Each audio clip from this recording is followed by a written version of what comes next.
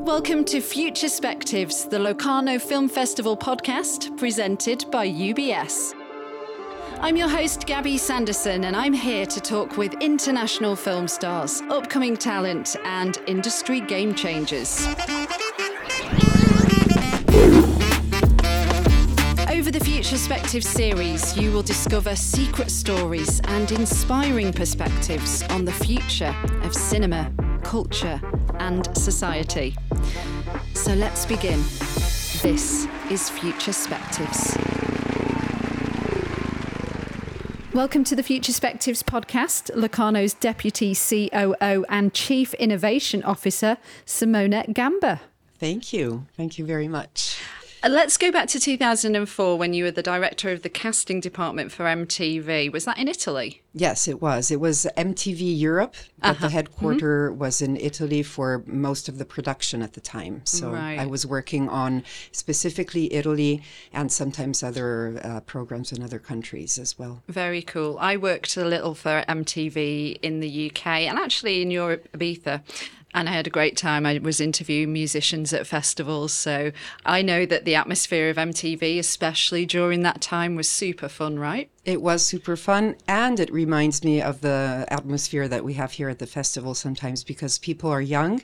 Mm-hmm. Our staff is very young and they like to experiment and make mistakes and learn and do pilot projects. So I think that's very cool. Yeah. Being the director of casting, that's not a small job. And for many presenters, being on MTV is the absolute dream. Did you have to screen test so many people? Yeah, I really did. I don't know how many people I saw, but I think I should probably try to do an estimation one time. But we were seeing people from the VJs or aspiring VJs to just general audience that would like to raise their hand and talk and interact with us during any type of program. So from the most simple to the hardest job, and we screened everybody on that. Right, and you're sort of catering to a certain demographic, the MTV viewer, and then also the representation on screen. What were you looking for? We were looking for spontaneous, young, happy, deep people at the time. And so we usually never looked for them through agencies, but it was mostly trying to discover talent in other surrounding areas like festivals, music festivals, or newspapers, journalists, music critics, people like that would be maybe closer to our world, right, and not be overstructured in a TV sort of way. Because in Italy especially, the style of presenters in the main channels on TV was usually very, how would you say? Serious or almost fake in a way. Like we just needed somebody to speak spontaneously, and that was missing at the time. So, and certainly in the UK, working at MTV, it's a launch pad for people's careers, not just in front of the screen, but those that work behind it as well. And that was the same for you, I assume. Yes, for me and for the people I screened. So, and for my colleagues as well. So most of them now are covering managerial jobs in various TV companies or media companies, streaming platforms. And the VJs ended up also working in other channels or in other media projects as well. So yes, it did foster a lot of talent. And I guess this is something that we're also looking at here. Yes. Yeah, in Locarno. Yeah, same thing. The same thing happened with the staff here in Locarno, with the directors here in Locarno, and with the talent coming here. So I think we have the same type of launch pad, just in a different area and industry. I love that. You've got a master's degree in economics and social sciences. How did you go from this and get your foot in the door at MTV? That was pretty crazy, actually. I just sent one resume in my life at the time, and it was at MTV. And I said, I really want to go there. I want to work there. So I just sent one. And it was 1 week after I graduated. Wow. And they called me after 1 week from sending it. And I was actually on my scooter next to the studios of MTV. So I said, if you want to, I'm here now. I can come and just do And so I just went, and it was very spontaneous, and they were very nice. And I was badly dressed, but it was just great because they were too. So it was perfect. And it just happened like that. And after 1 week, they called me and they said, hey, do you want to join the team? And I remember I wasn't looking for a casting department type of job. I was looking for anything. But they asked me, are you interested in casting? And of course I said, yes, absolutely. Yeah. And I was actually working at the time also in the organization of events in Milan, especially concerts for emerging bands. So they thought that, oh, that's another area where we actually looked for cool people. Nice. And so I think they wanted somebody with a big network in Milan, and I did. I had many friends, many musicians, many creative people, and that helped. And the rest, as they say, is history. Exactly. So you stayed at MTV until 2010, and then you went freelance as a professional and consultant in the audiovisual industry, specialising in communication, collaborating with major European brands, startups and information blogs. Exactly. Yeah, I guess what helped me here was my lateral thinking. I really like to pick up on different things, different elements, and put them together. And I had this business major, and I have a very analytical mind, I would say. I like creativity, but I also like putting it in boxes and arranging it and tidying it up.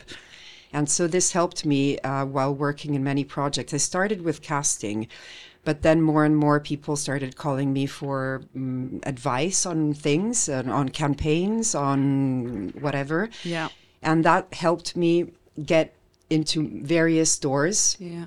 And I think my network helped too. And I just ended up working on many, many different projects and just being able to face them and understand them and help somehow.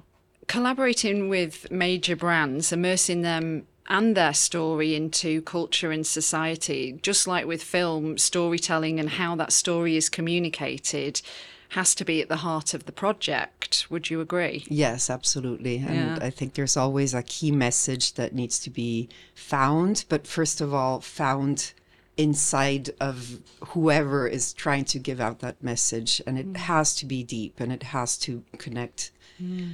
Are there any projects and brands in particular that you really enjoyed working with and that you're pleased on the impact that your work created as a result? Well, I think MTV is the first one that I actually really adored, and it raised the bar and the standards for me. So it was very hard afterwards to find other brands that could be similar.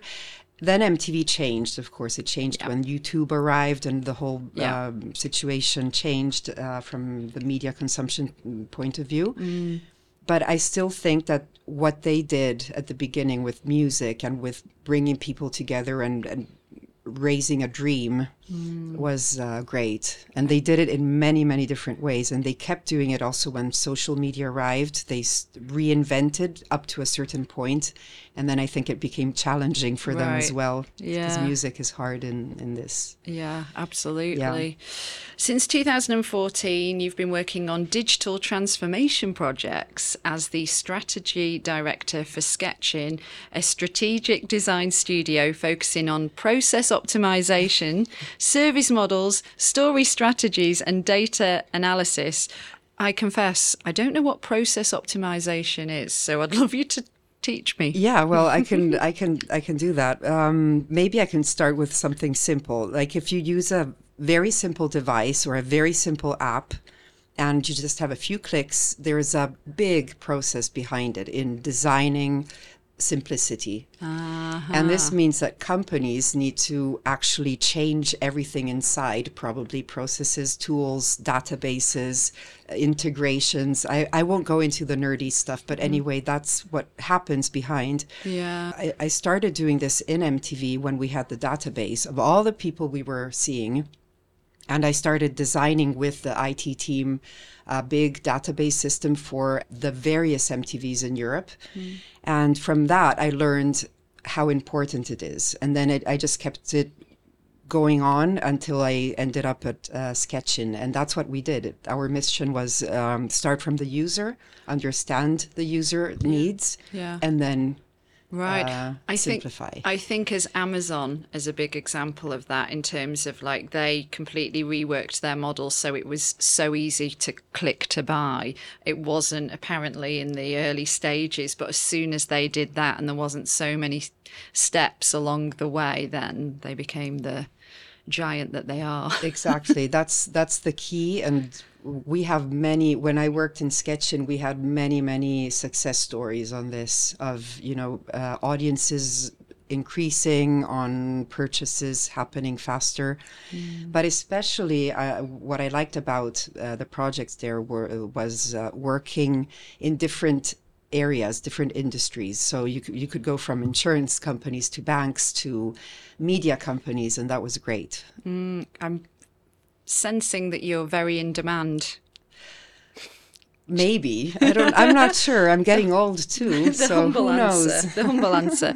You work across digital, physical and virtual projects, which surely put you in very good stead for when you came to work at Locarno. Exactly, because this is the perfect example of user experience. You start your experience before the festival thinking, and you raise your expectations on what you're going to see, where you're going to stay, and who you're going to meet. And then you arrive in Locarno, so then you have that type of experience. Which and then goes beyond exactly any expectation, speaking from the perspective of it being my first year in Locarno. Did you like it? I mean, words can't even express how much I feel. Now I've spent some time here, I just feel like it's my home. I feel very at home. Come and move here. I might actually. It's a very nice city, actually. Yeah, and just to enjoy the incredible landscape and go in the most beautiful lake to swim. There's that side of it, and then how it turns into a film town in August. It's just magical. And then the Piazza Grande. I mean, I could go on, but this is about you. How did you end up working at the Locarno Film Festival? I sent a resume. That's my fourth resume I sent in my life to Locarno, I think probably Your 8 fourth. years ago, my fourth, yeah. And I sent it to the managing director. He was at the time deputy COO, so he was actually covering my role. And he said, no, you're overqualified at the moment, but we are working on it. We will need innovation. And that was it. And then he called me after 4 years. Oh, wow. And that was a surprise for me. And he just said, if you want to come here and work for us, we'd like to build the digital strategy of the future. But actually, no, the vision of the future, which isn't digital. It's physical, digital. It's a bit everywhere. Right. And we're going to go into that. But I want to ask you about the virtual edition of Locarno in 2020. I mean, you really had your work cut out for you. And I would assume, seeing the huge production that Locarno Film Festival is, you must have been working on an actual physical live festival, and then the world goes into lockdown and everything has to change. Did you at first think, oh, we're just going to have to cancel and not have a presence? Or did you always go, no, we have to do something? Well, we did something even more complex than that. Oh, please tell. Well, when I started, first of all, I didn't know much about the festival. I did know the festival because I came here every summer as the audience, but I didn't know the machine behind it. And I remember Marco Solari, our president, said, it will take you 3 years to understand the festival. And I thought, wow, that's a lot. So when I arrived in September 2019, I started working on the festival, not really understanding. I was basically picking up stuff and information. And at one point, COVID strikes, and we had to organize 4 festivals because we worked with scenarios. We thought, okay, maybe we'll do the physical event, so let's keep doing that. Maybe we'll do a almost totally physical event with some digital. Maybe we'll do a digital event with some physical, or maybe not. Or 5 scenarios, actually. There was also the cancellation, but that was our last resort. So at that point, we just worked with 4 festivals until, I think, May or June. And that's where we said, okay, let's do mainly digital. We actually had some screenings here, but not in Piazza Grande. But it was very local and not obviously for the international audience or the industry. And then taking that and putting it online and then giving it justice, because I mean, a lot with the filmmakers, they want their projects shown on a big screen. Was that a challenge? It was a challenge because many films didn't want to be online. Some did. It was easier for short films because they work with a different logic, but it was very hard. And also we needed to find the right platform, ensure that security was, anti-piracy systems were put in place. And we needed a specific new website because our website was legacy, it was old. So we needed to change it. Our plan was to change it in 1 year, a year and a half, but we had to do it in 2 months. So that was hard. And then we had to add the streaming platform in order to host the films that actually were in competition. Wow. I bet so many people were looking to you at this point, knowing your background and going, what do we do? Exactly. At that point, at first I thought I'm going to be useless for at least 3 years because Marco Solari told me this. He didn't, but that's what I picked up on that. And then at one point it started being that I was the main person people would talk to on any type of project that had to do with digital distribution of content, platforms, new suppliers, understanding digital rights management, blah, blah, blah, all of that. Well, Alicia, I mean, you had a very good distraction while most people were, twiddling their thumbs at home, waiting to be let out again. Yes, and actually some of the staff, the one that's more active with logistics, said, 2020 was a great year for just relaxing and putting things together for the next editions and cleaning up and tidying up everything. Yeah. And for me, it was the hardest hell, time. probably. Yes. But it was very interesting. I can relate to that because I was working for Apple Music at the time and we built a global radio station during the pandemic. It was not supposed to be during the pandemic, but we had to make everything remote and build it remotely, and I've never worked so hard in my life. So I can relate to that. Yes. Connectivity, storytelling and a passion for arts, culture and film is the very DNA of the Locarno Film Festival. Not just with the filmmakers though, with the audience too. So what was the reception like of the digital edition of Locarno? I think it was, there was a lot of curiosity. We actually had a good audience base, considering it was in August with nobody here, basically. Yeah, and especially I think it's because also we introduced the Films After Tomorrow, which is an initiative that we did on purpose for those films that were interrupted for COVID reasons. So the prizes, actually, the Pardos, didn't go to films that were finished, but also to films that needed financing. So they were maybe in the post-production phase or in a specific phase. And these directors could choose a film from the history of Locarno to be shown. So we actually screened online the films from the history of Locarno, but chosen from the directors that were awarded with... turning lemons into lemonade. Exactly, that's what we did. We just started being creative, thinking, okay, if we can't have movies in video on demand, not many of them, then how can we create content that can be relevant anyway and help our communities as well, and also help the audience with media literacy, because that's also our main focus, especially the younger audiences. Well, to the present, we're in 2022. The Locarno Film Festival is back to being a live event. Did working on the digital event and the reaction that followed inspire the festival's ambition to expand the digital engagement of Locarno beyond what takes place in August? I mean, from what you've told me, this has been something that has been going on longer. Yes. But has this really kind of motivated you guys to be like, right? I think it gave us a confirmation that Locarno is a platform that is mainly physical. I mean, things happen here. People like being together, meeting, and just joining. But at the same time, these people have lives and businesses, and especially from the media industry or young talent creating films. And so the support we can give to these people is throughout the year. And this was a confirmation because the vision was already there. Well, this expansion, as you said, it aims to offer professionals, creatives and filmmakers year-round assistance and leadership.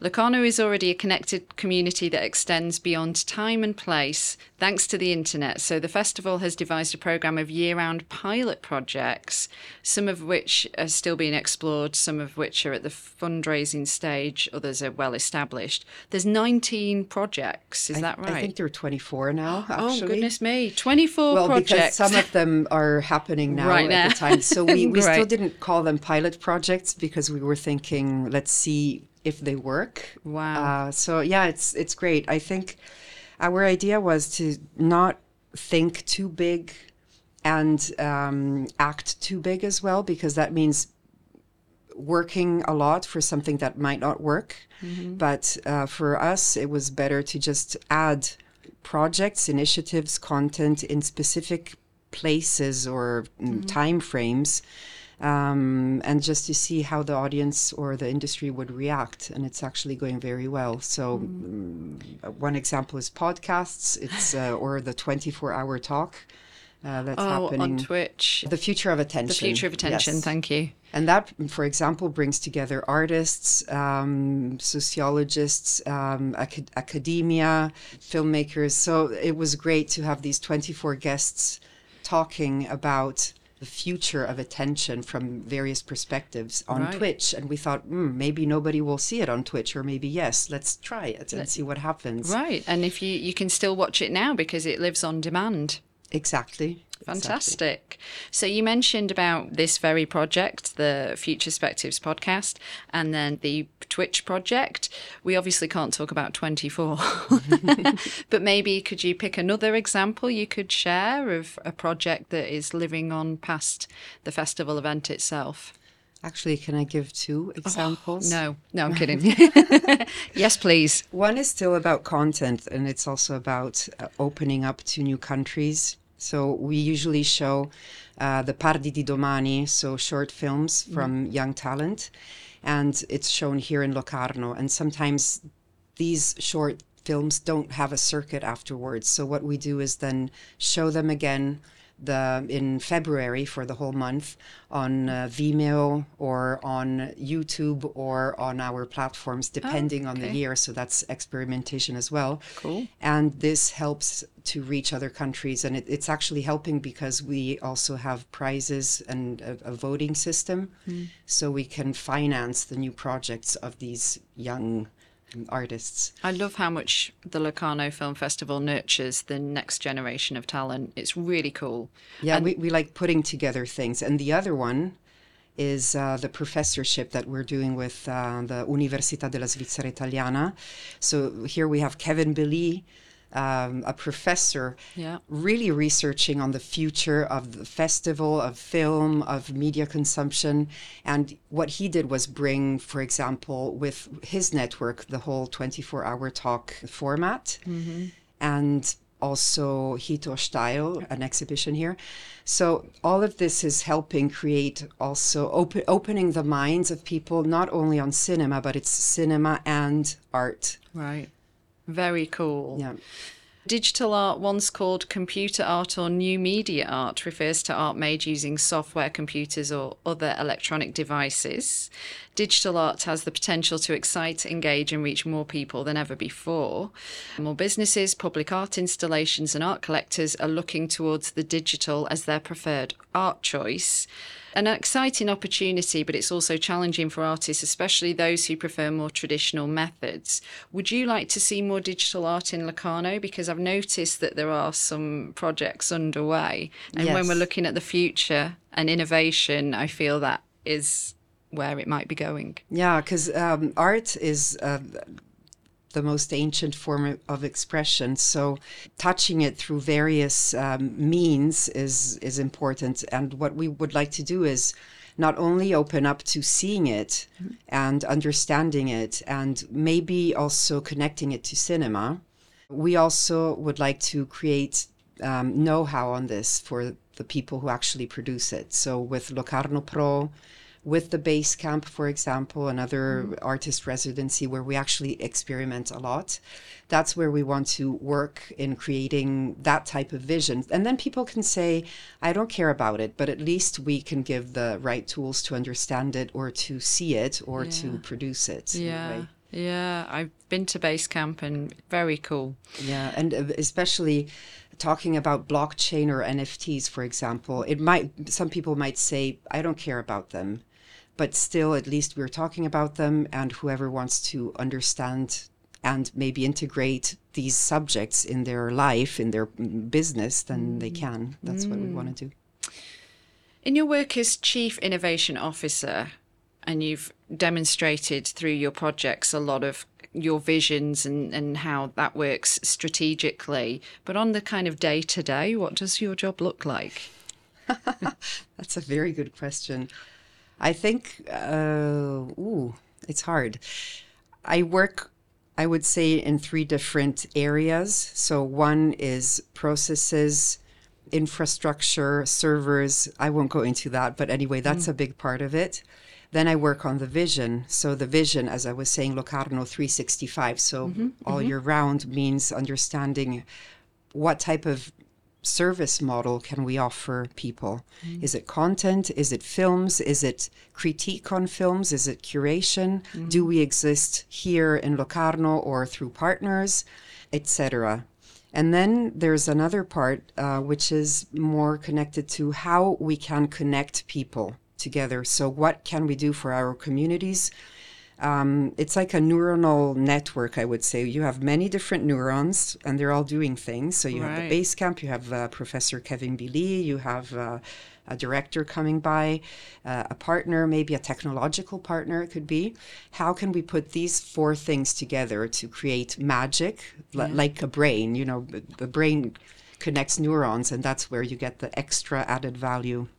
So I think these are the 3 main areas I'm working on. And they need to be very interconnected because if you think about, I don't know, I'm inventing, but let's do a new platform, then you need servers, you need people to work on them, you need a project, you need content, you need many, many different things. So it has to do also with the staff you need. Yeah. So this is all one big melting pot of things that you need to be doing all together. Yeah, I mean, when we talk about innovation, I can't help but think about even the title of this podcast, which is Future Perspective. So it's reflecting on the past to look at the future and kind of see where we're going there. And obviously that is foundational when we're talking about innovation. So you have a background in economics, and I know sustainability is a huge priority for the Locarno Film Festival. What is the festival doing to help us look after the environment? Well, we started at least 10 years ago, I would say, but maybe I'm wrong. But anyway, a long time ago, starting with recycling and bringing sustainability also in transportation. So we have buses, eco-buses, e-bikes. We have a partner that actually is providing e-bikes for us as well. And all of us travel just by train, or of course, if we are overseas, we use a plane. But we have bikes, and I haven't used my car in, I think, 2 years as well. So this is something that we really feel inside. And at the same time, we started also working on the sustainability report. And I think we're the first festival in the world to do this. So we have a report based on how we can compensate CO2 emissions, what we're doing as initiatives, how we're trying to innovate, where we're headed towards the future. And of course, this also has to do with servers, technology. We try as much as we can to compensate CO2 and to find providers that care about the environment. But this is from, let's say, the organizational or the experience perspective. So if you're here in Locarno, you recycle, you're sustainable, or we have the infrastructures that compensate.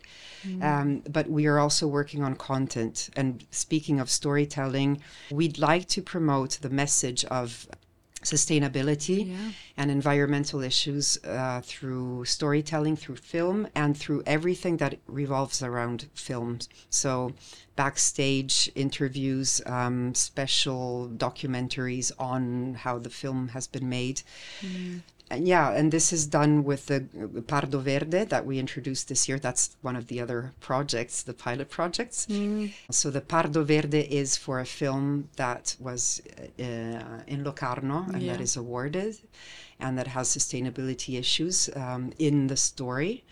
And the other one is the Green Film Fund. And that's where we're funding films that are in the making. And then that can be shown either here in Locarno or in other festival circuits, or why not, even not in festival circuits. Yeah, I mean, you're saying such a great example for festivals generally in terms of what you're doing. It's amazing stuff. And I hope as well, because I think if you're conscious and you are environmentally friendly, then you do your best. But then through the medium of film and cinema, telling the story in this way that's not just kind of throwing it at people, because people are hearing it a lot now, aren't they? And then there are those that just, they don't really care enough like they should. And hopefully through the message of media and film and art, that might persuade perceptions that need to be persuaded.